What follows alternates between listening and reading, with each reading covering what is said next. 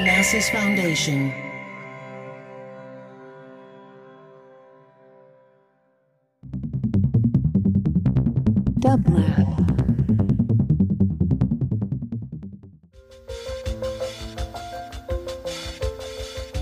Bienvenidos a las cintas de la cuarentena, de Quarantine Tapes, un podcast diario de la Fundación Onassis, Los Ángeles y de TAPES, presentado por Paul Holdengraver.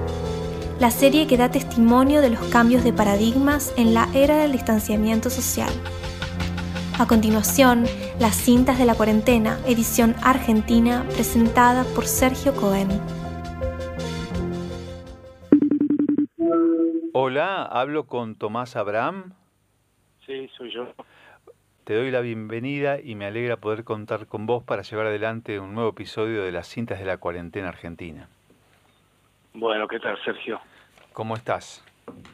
Bien, gracias. Tomás, recuerdo que la última vez que nos vimos fue en tu casa del barrio de Palermo. Recuerdo de esa ocasión una inmensa biblioteca, un sol que se filtraba por las ventanas que daban a la Plaza Armenia.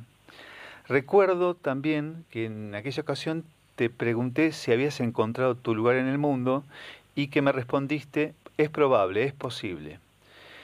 Hoy vivís en Uruguay. Lo que yo te quiero preguntar con relación a este tema, si lo que impulsó, lo que operó este cambio de residencia en vos fue la pandemia y o la cuarentena. No, yo no estoy viviendo en Uruguay, estoy en Colonia, Ajá. que es mi segunda residencia, y vine hace un mes, y me iré en 3 semanas, creo yo, para Buenos Aires. Así que sigo viviendo en Buenos Aires. Toda la cuarentena la viví en Buenos Aires hasta hace un mes. ¿Vos sentís que la cuarentena de alguna manera puso tu vida en pausa, que cambió y modificó tu vida personal y tu actividad laboral? Cambió toda la vida, todo, laboral, psicológica, física. Es otra vida mía y la de mis vecinos, la de mis correligionarios y la del ser humano en general en el planeta. La pandemia cambió la vida del planeta y yo estoy en este planeta, así que me la cambió también a mí. Estamos frente a un paradigma, nuevos paradigmas debido a la era del distanciamiento social. ¿Cómo ves esa situación? Yo no lo veo como paradigmas, porque esto no se trata de un modelo científico. Nosotros estamos en un pleno proceso en donde llegó este tema, lo estamos atravesando todavía. Sí. Y permanentemente hay nuevos ajustes, adaptaciones, readaptaciones, anuncios de todo tipo que después se confirman o se vuelve atrás, o se refutan, o se matizan. Estamos en pleno proceso de pandemización, en donde no tenemos mucha idea de cómo sigue el tema. No hay ninguna visión profética que nos ayude al respecto. Así que creo que sí, que que el mundo no va a ser igual a lo que era antes de la pandemia, que hay cosas que se van a modificar totalmente, que no van a quedar para siempre así porque seguirán modificando, pero creo que, por ejemplo, desde el punto de vista laboral, el trabajo presencial en muchísimas profesiones y oficios no va a ser tal cual fue, que va a haber trabajo remoto, que las oficinas se van a cerrar, muchas de ellas se van a reacondicionar en departamentos, cosa que ya está ocurriendo en casi todo el mundo. Entonces, creo que sí, que evidentemente va a haber cambios y que estamos participando y estamos metidos dentro de este mundo que va cambiando, lo que no significa que vaya a existir un paradigma. En realidad el mundo es suficientemente caótico para que los paradigmas realmente no lo puedan sujetar, ¿no? ¿Cómo te acomodas en lo personal a estos cambios que trajo esta nueva situación, esta sorpresiva situación? Bueno, de un modo diría desajustado, porque nadie se puede acostumbrar del todo Claro. a a lo que está sucediendo, pero también uno se va acostumbrando a lo que está sucediendo. Yo no acepto que haya una nueva normalidad que signifique barbijo afuera o adentro para siempre. Eso yo no lo acepto. No acepto que esto sea una vida normal. No acepto muchas cosas que se están dando hace casi 2 años, digamos, 1 año y medio. Es decir, la distancia social no la acepto como normal. Entonces, mi acostumbramiento no es definitivo. Pero al mismo tiempo, uso barbijo, respeto la distancia social, salgo siempre con gel. Es decir, al mismo tiempo me adapto a las nuevas circunstancias. Por supuesto, me vacuné 2 veces, estoy esperando una tercera si alguna vez me la dan. Es decir, yo me voy al mismo tiempo acostumbrando. El año pasado estuve muchos meses encerrado en Buenos Aires por el tipo de cuarentena argentina que hubo, estricta. Encerrado, quiere decir que apenas ir a hacer una compra al supermercado de la esquina y nada más, sin ver a la familia, sin ver a mis hijas, sin ver a los nietos, sin ver a nadie, más que mi convivencia con mi esposa. Entonces, trabajando dentro de casa, escribiendo y dando clases por Zoom. Es decir, fueron muchos meses de encierro que se fueron aflojando en la primavera argentina y que hoy en día ha pasado otro año más en donde estamos viviendo una especie de semi-normalidad, no del todo normal. Entonces, respecto a la pandemia, tengo esta sensación. Por un lado es un desastre, un desastre general, es un desastre económico, es un desastre sanitario. Y por otro lado, yo viví mi felicidad pandémica. Estoy feliz en la pandemia.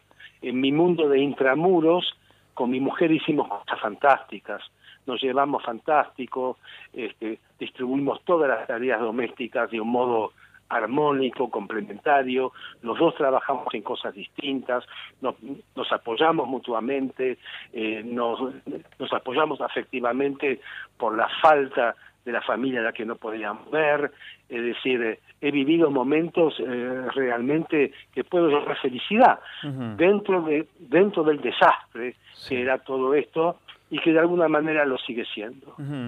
¿Te ayudó de alguna manera esta situación a vos para reflexionar, para analizar, para pensar, para meditar, para ver y develar otros interrogantes, o no contribuyó en ese sentido?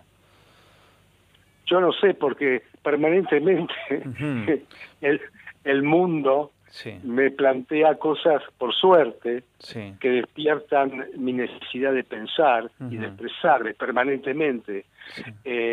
La pandemia también, pero como un tema nuevo, como un mundo nuevo, como una vida nueva. No esperé este desastre para ponerme a pensar, porque hubo otros desastres en Argentina también, pero no necesito de un desastre, sino a mí lo que me estimula para el pensamiento es estar interesado en algo, y no necesariamente tiene que ser una catástrofe, pero indudablemente la pandemia me ha planteado cosas nuevas que tienen que ver con la muerte, que tienen que ver con la enfermedad. Por supuesto tiene que ver mi edad, pero mi edad en relación ya a lo que está sucediendo, es decir, a toda esta especie de mundo en el que nosotros estamos metidos todos los días, prácticamente, en donde los anuncios permanentes de cuántos contagios hay, de cuántas muertes hay, hasta hace muy poco tiempo de cuántas camas disponibles había de terapia intensiva, permanentemente 24 horas por 24.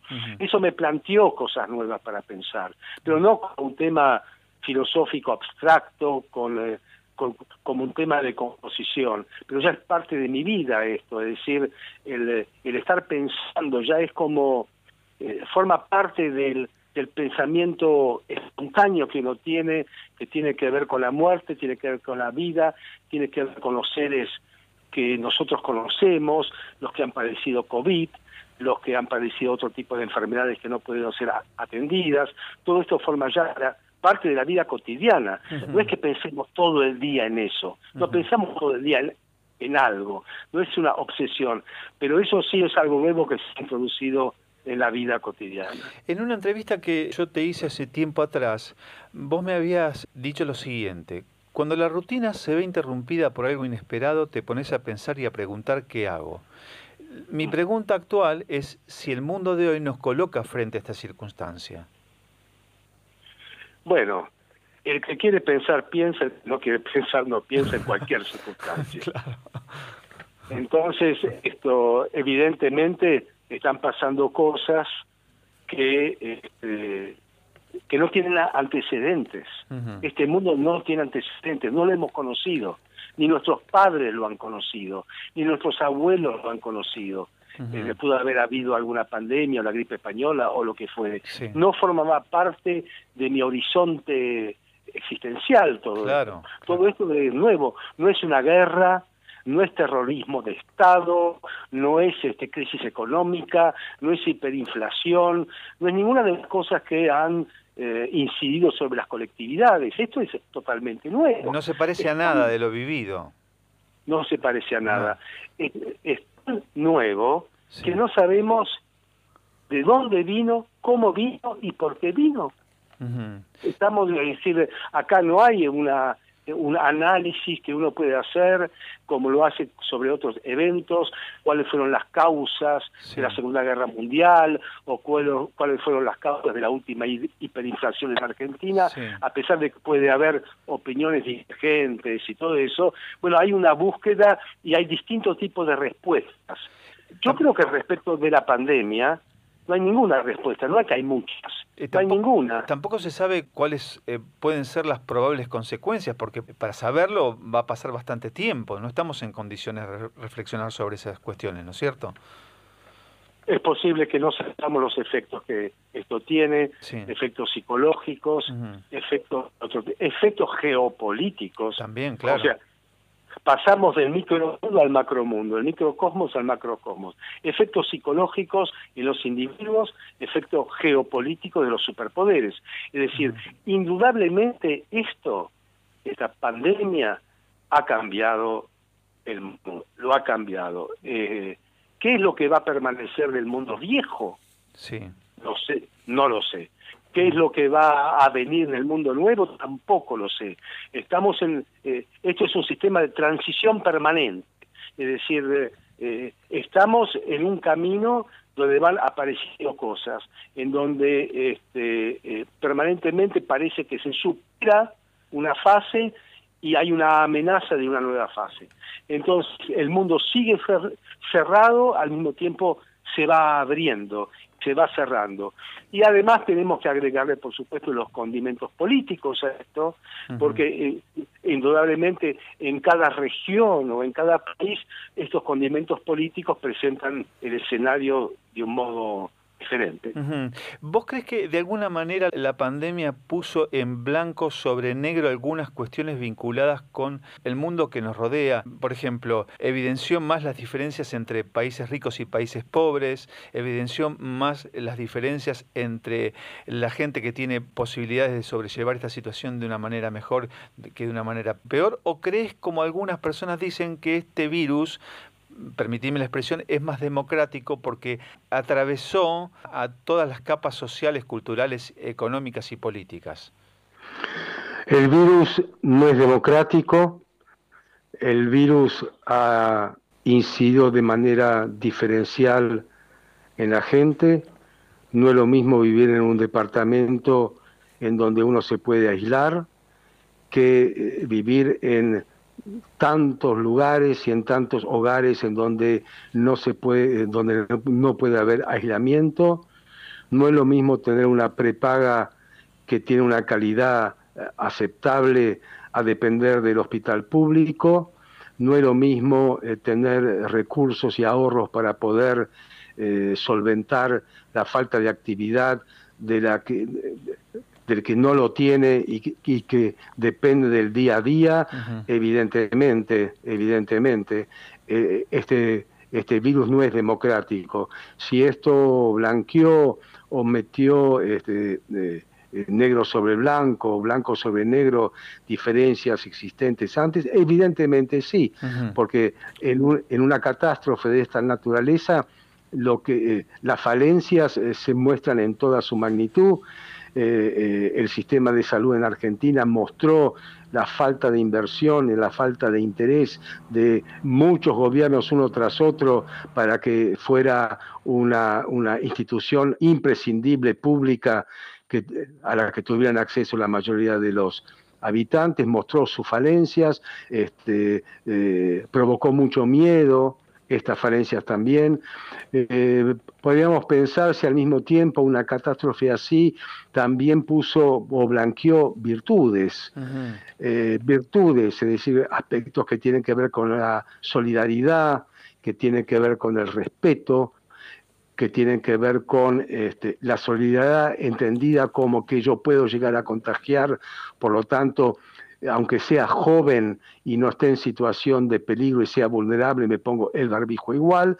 Bueno, eso también lo ha mostrado en cierta gente, en otra gente mostró lo contrario. Es decir, sí, indudablemente una situación así extrema todas las realidades que conforman una sociedad. Pero fundamentalmente, dada la característica de este cataclismo, de esta catástrofe, extremó un poco sus falencias.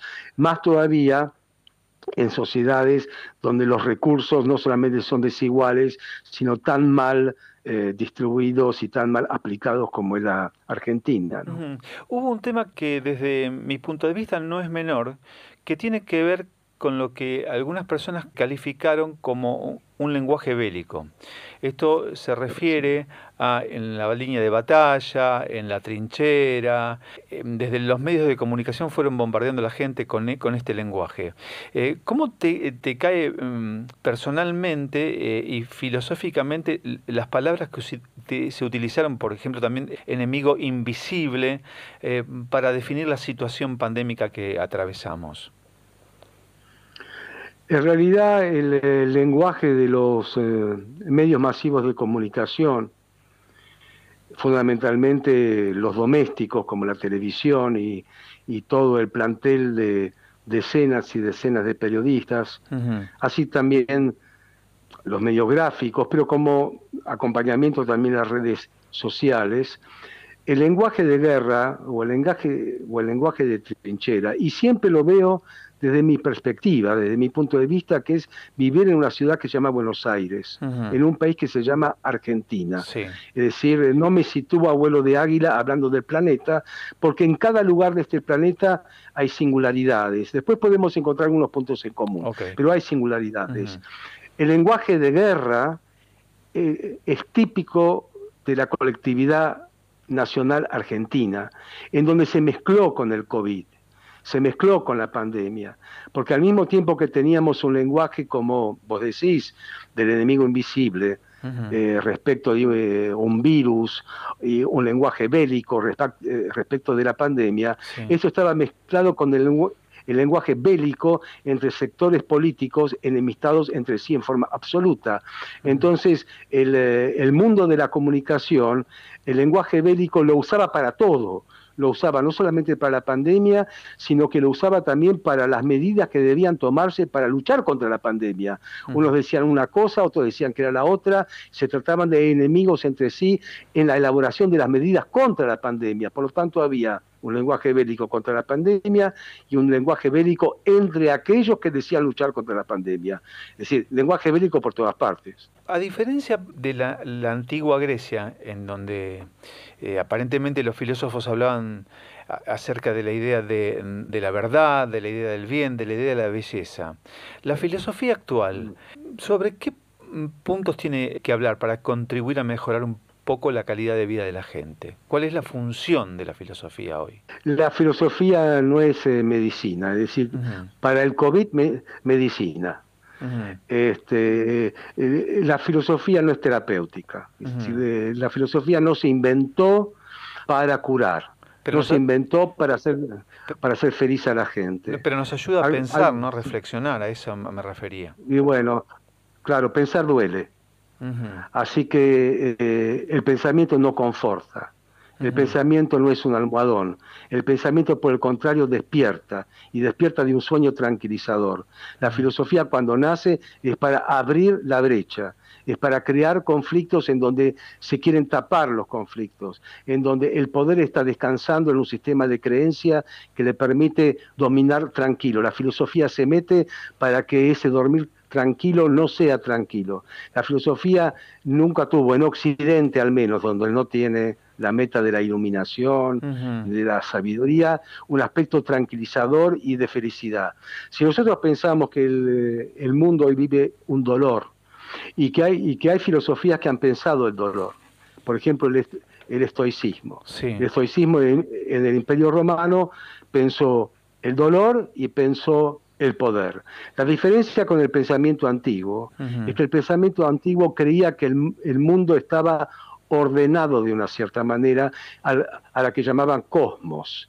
Este cosmos tenía un orden y nosotros como seres humanos éramos parte de ese orden, que además ese orden se guiaba por una idea de destino. Nosotros en la modernidad, en nuestra contemporaneidad, no creemos en ese orden porque no formamos parte de eso. Nuestra realidad es un desorden. Nuestra realidad es un caos. Nosotros no tenemos ni el orden antiguo que se pensaba en forma cíclica, ni tenemos el orden teocrático que durante muchísimo tiempo, durante muchísimos siglos pensaba que la sociedad humana estaba regida por las leyes divinas. Ni dioses tenemos, ni cosmos tenemos. Por lo tanto, tenemos que arreglárnoslas con lo que tenemos. Y la filosofía tiene un poco esa vertiente también, ¿no? Pensar con lo que se tiene, buscar las dificultades, encontrar las dificultades, hacer de una inquietud una forma transmisible. Es decir, la filosofía no tiene esta misión de decir lo que está bien y que la gente se porte bien de acuerdo al valor del bien. Mi punto de vista de la filosofía es totalmente otro. La filosofía es ponerse a pensar, cosa que es muy complicada, y este pensar es un gran esfuerzo porque va contra lo que vos dijiste en otro momento antes, cuando estabas comentando nuestra reunión anterior, porque va contra la rutina, porque va contra la costumbre, porque va contra lo que nos es más accesible y, digamos, cómodo. La filosofía no es algo sencillo, es algo bastante complicado. Es escarbar, es lastimar, es abrir heridas, es introducirse en el pensamiento para preguntar, hacerse preguntas. Esta es la función. Pensar es trabajar, es algo uno no piensa cerrando los ojos, concentrándose, o no es ese tipo de pensamiento que tiene que ver con la filosofía, porque ese tipo de pensamiento pensamos todo el tiempo, somos homo sapiens, es decir, todos pensamos, pero desde la filosofía se interrumpe ese tipo de pensamiento espontáneo para crear pensamientos. Crear pensamientos no es lo mismo que tener pensamientos. Crear pensamientos implica un trabajo. Primero, el trabajo de informarse sobre el pensamiento de otros. El pensamiento de otros respecto de un problema, de una dificultad o de una inquietud o de un malestar. Es decir, no hay pensamiento filosófico si uno no se mete en el océano de los pensamientos ya pensados. Y sobre esos pensamientos ya pensados, uno comienza a tratar de darle forma al pensamiento propio, lo que implica un trabajo, lo que implica primero una actividad que se llama lectura, una actividad que se llama estudio, una actividad que se llama concentración y desconexión. Uno tiene que desconectarse, no estar totalmente todo el tiempo conectado con el celular, con las redes sociales, etcétera. La actividad de lectura y de estudio es una actividad solitaria. Entonces, que después se expande si uno le encuentra la forma, la inquietud, si uno puede expresarlo. Entonces, pensar en este sentido es un trabajo. Y es un trabajo que se va haciendo diariamente, cotidianamente, porque se basa en el estudio, se basa en la investigación, etcétera. Y en donde los problemas no tienen necesariamente una solución. No es lo mismo que la ciencia. La ciencia busca problemas, encuentra soluciones y se desarrolla según un saber acumulativo. La ciencia progresa. La filosofía nunca progresó. La filosofía no se basa en un saber acumulativo. Wittgenstein o Michel Foucault o el que sea no es superior a Platón. Por eso los filósofos cuando remiten a su historia, otra vez Platón, otra vez los griegos, otra vez, como vos decías, los griegos, Atenas, es decir, después de 2500 años, no nos hemos olvidado de una ciudad que es la capital de Grecia hoy en día, que es turística, pero que cuando decimos Atenas, sabemos que estamos hablando de otra cosa, estamos hablando de una civilización, porque la filosofía no tiene esta idea de solucionar problemas, más aún, la filosofía se basa en algo que puede resultar un poco incómodo y para algunos inútil, que es crear paradojas y dilemas. Y los dilemas no son lo mismo que problemas, porque ante los dilemas nosotros no los solucionamos los dilemas, tomamos una decisión, un acto, es una decisión que tomamos, es decir, es un ejercicio libre de decidir. El pensar también tiene decisiones de pensamiento, pero no es solución de problemas. Por eso con la filosofía, vos decías la verdad, el bien, la belleza, y bueno, siempre vamos a hablar de eso. Por supuesto, de un modo acotado, de un modo singular, no del bien en general, de la verdad en general, o de qué es la belleza, sino que de alguna u otra manera, la verdad, es decir, el conocimiento, el bien, es decir, la moral, la belleza, o sea, el arte. La filosofía siempre se va a meter en esos mundos, el mundo del conocimiento, el mundo de la moral y de la ética, el mundo de la estética, el mundo del arte, y sí, es un poco el mundo. El mundo, es decir, la vida tal como se nos presenta a nosotros, seres humanos, no es una vida en bruto, no es una vida en instinto, no es solamente comer, beber, copular, es una vida ya formada culturalmente, y a través de todas estas manifestaciones la filosofía se mete a su modo, pero no de un modo genérico. Yo no puedo decir qué es la filosofía, porque cada uno de los que nos dedicamos a la filosofía la creamos, y la recreamos según nuestra subjetividad, según nuestra orientación y según lo que buscamos. Es muy parecido en ese sentido al arte. No hay arte en general. Un artista crea el arte cada vez que se expresa. En la filosofía yo lo considero algo similar. ¿Estoy equivocado si digo que en tu caso la filosofía le dio un sentido permanente a tu existencia, a tu vida? Mira, la filosofía es parte de mi vida y le ha dado sentido a mi vida junto con otras cosas que creo que son un poco más importantes que la filosofía, que es el amor de la gente con la que estoy. Pero sin duda, ¿no?, que mi vida está marcada por la filosofía desde los 15 años, tengo bastantes más, y que la filosofía para mí es mi modo de expresión, es decir, mi modo de expresión es a través de la palabra escrita u oral, con una tradición de la que yo me reclamo, que es la tradición filosófica. Después yo entenderé la filosofía como la entiendo yo, me tomo esa libertad. Entonces yo no pertenezco a un canon, no acepto los cánones, pero sí acepto que esta tradición a mí me ha resultado preciosa. Con la filosofía, en aquel mundo, el ateniense, porque ahí se inventó la filosofía, en ese mundo se inventó algo que tiene que ver con la inquietud intelectual concebida como un arte, el arte de la inquietud intelectual, es decir, el arte de la agitación mental, ¿a través de qué? De lo que se llamaba dialéctica, o sea, de la argumentación en disputa, o sea, de la competitividad y de la polémica como un arte que pone en tela de juicio la autoridad que se instituye como tal. Por eso, en el mundo griego, se dio la filosofía porque únicamente podía darse en la sociedad que inventó, ¿qué? La democracia. La inventaron ellos. Es decir, que tenía que haber en la sociedad ateniense un gobierno de pares para que la palabra circulara públicamente. Ese es un poco el origen de la filosofía. Sociedad de pares, no importa que viviera en un mundo donde había servidumbre, esclavos, pero instituyó la paridad como modo de gobierno, que es la democracia. Entonces, solamente ahí la palabra pública podía circular en un modo polémico, que es una palabra griega también, polemos, griega. Entonces, en ese mundo yo me reclamo. Ellos inventaron eso. No es como Oriente. Oriente inventó sabiduría, iluminación. Nosotros inventamos democracia, polémica y disputa. ¿Y estas democracias Sí. tienen alguna semejanza con la democracia nacida en Grecia? ¿Las nuestras? Sí.